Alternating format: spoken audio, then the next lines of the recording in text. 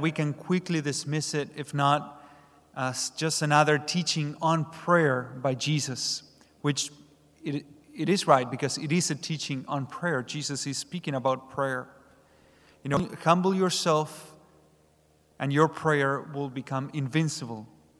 Or pretend you are invincible and the Lord will humble you. And that's absolutely true for prayer. But I believe that Jesus is not teaching only about our prayer life and how we should be humble in our prayer life in order to be heard by God. But more than that, he's speaking about the attitude of what happens later on once they leave the temple. Because in the end, prayer is what brings to the surface everything that there is in the heart, in the human heart. And that's what Jesus is trying for us to look at. Jesus' teaching for us on this Sunday is not so much about the interior life and how to bring God into our private life, but it's more about the exterior life and how to bring our faith into the workplace and our studies and our daily lives. In the readings today, Jesus is not concerned so much about our prayers, but even more about our works. Not so much about what happens in the temple, but what happens outside the temple once we leave, once the two characters in the gospel leave. One, says the gospel, the tax collector, he left the temple justified, says. Not the other one, not the Pharisee. He left justified. The gospel wants to teach us about how to live the life of a justified Christian. Someone in the right relationship with God. How can I be counted among the number of those who live their lives out of the new identity in Christ that we receive, and not to seek an identity in all the things and the works that we do? We all run around busy with so many things, and this is very important because we have a mission to accomplish, and it is good that we get busy with many things. But I want to suggest that there's two ways of living life, like the Pharisee or like the tax collector, the two characters that are presented today in the gospel. The Pharisee was living off an achieved identity, we could say. Something that he earned based on his performance. He has to justify himself before God through his works and everything that he was doing. That's how he felt. He's seeking his identity in what he does. We can see in the gospel what are the side effects of this attitude, like the one of the Pharisee. It leads us to comparison. It leads us to competition with others. It leads us to try to show off all the time the things that we are doing.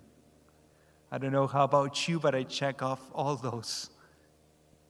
When we live like the Pharisees, seeking our identity in the things that we do, we check all of those.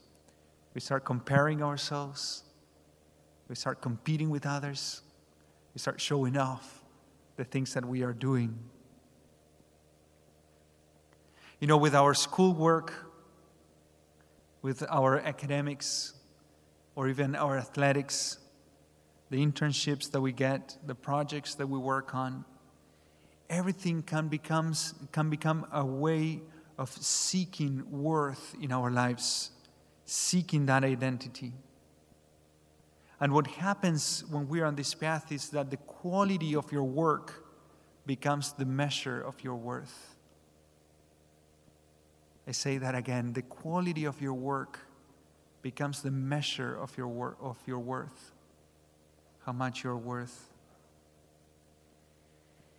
And the problem is that when we start living like the Pharisee, trying to justify ourselves, both success and failure become our ruin.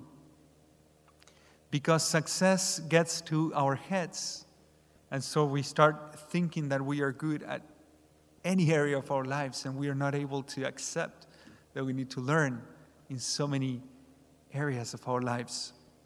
And failure really sinks our hearts. We're not ready to take any criticism or, what our people think about us. Or when something goes wrong, our whole world seems to go down. There's no peace in our hearts when we are living to achieve our identity, to seek that identity. And in fact, the symptoms of those who live out of an achieved identity are stress, tiredness, sadness, eventually depression could be. But the alternative to this way of living, like the Pharisee, is exemplified by Jesus in the tax collector. And this is how he lived himself. Of course, Jesus is using this character in the parable, the tax collector, to show how we should live. And this is the way he lived. He showed us that perfect humanity in himself. And so he showed us how to live a justified life of a Christian. This tax collector, he lives out of a received identity, not achieved, but received. Not based on his performance, but based on God's performance. The tax collector is ready to receive God's mercy. He prays, Lord, have mercy on me, a sinner. He has decided to let God speak first in his life.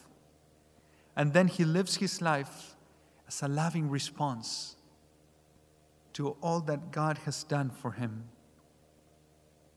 Nothing can sway the person who lives this way, because success is seen as Christ in me, the hope of glory, but also failure is seen as an opportunity for growth and to learn more. And when I am weak, then I am strong. It becomes a huge opportunity to trust more in God. So those who live out of this received identity, they have peace in their hearts. They can succeed at times, they can fail at times, but they are rooted in Christ. And we see, by the way, that in St. Paul in that second reading today. He lived his whole life before encountering Christ out of an achieved identity. From his race in Judaism, from his achievements and everything that he had done. But then Jesus Christ came into his life, shook his life, brought him down from the horse. And at that moment, he received a new identity in Christ. So much that he was able to say, it is no longer I who live, but Christ who lives in me. And that's how he ran his race. He says, I have competed well. I have kept the faith. I have lived my whole life as a loving response to what Christ has done in my life. And that is my deepest identity. So we can ask ourselves, how can we live more like Christ, like the life exemplified in the tax collector in this night, and less like the Pharisee trying to achieve that identity through all the things that I do? And we can see three things that Jesus teaches through that tax collector in the gospel today. The first one is be humble. The second one is be bold. And the third one is be constant. Those are the three things that the tax collector did. And so he was able to live out of that identity. In the first place, be humble. I think that we don't see more growth in our life, in our Christian identity, because we are not humble enough. If we would only listen more to God, if we would only come to church and be more humble and open our hearts more, maybe there is a word that God can say to us, can speak to us in this night. But sometimes we come in and we already know the responses, the answers, and we walk out exactly as we came, because we didn't humble ourselves so that the God of the universe may speak. Be humble, like that tax collector We need to come into church and humble ourselves so that the God of the universe, the Almighty God, may pierce our hearts and let Him speak, and then I follow. The second advice for today is be bold. This tax collector was also bold. Lord, have mercy on me, a sinner. A prayer that no tax collector would pray. He was bold to ask for that identity. He asked the Lord, may I receive the identity that comes from you so that I may live off that identity my whole life and everything that I do. We need to believe more in what He can do in us. So be bold in this night in asking God whatever it is that you need. And you may see miracles if God touches your heart. And in the third place, be constant. It is not so much about this hour and a half, but it's more about what happens once we finish. How are we bringing this into our daily lives? How am I living justified? How am I letting Christ tell me more who I am and living off that identity? Tomorrow in the morning, when the alarm clock goes off, and when I need to go to my first class, and when I greet the people in my class, and when I do my homework, and when I go to work, and when I do all these things, it is more about that. How I bring everything that I have received in this, fountain, this source, into my whole life. Be constant. It is hard to really bring it down to practical things because it's, the core of Christ's teaching, what He wants to do in our lives so that our actions, even though may seem the same from the outside, they may be totally different from the inside because we are living off that identity. Imagine for a moment a continuation of the gospel that we just read. If Jesus were to complete the parable that we just read, the Pharisee went out and he started doing all the same things, fasting twice a week, tithing and helping and doing all these different things, trying to seek His worth in all the things that he did. And he hit a point, maybe 2-3 days later, when he said, Lord, I cannot do this anymore.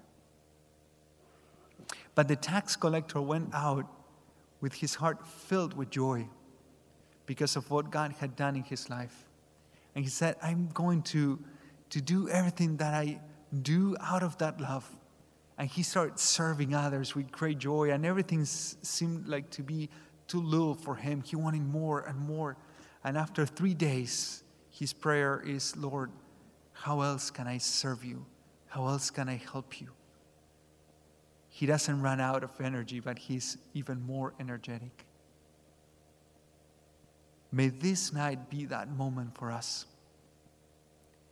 May we pray like that tax collector. Lord, I want to receive from you a new identity so that I may live differently. May we dare to pray tonight with that tax collector. Oh God, have mercy on me, a sinner.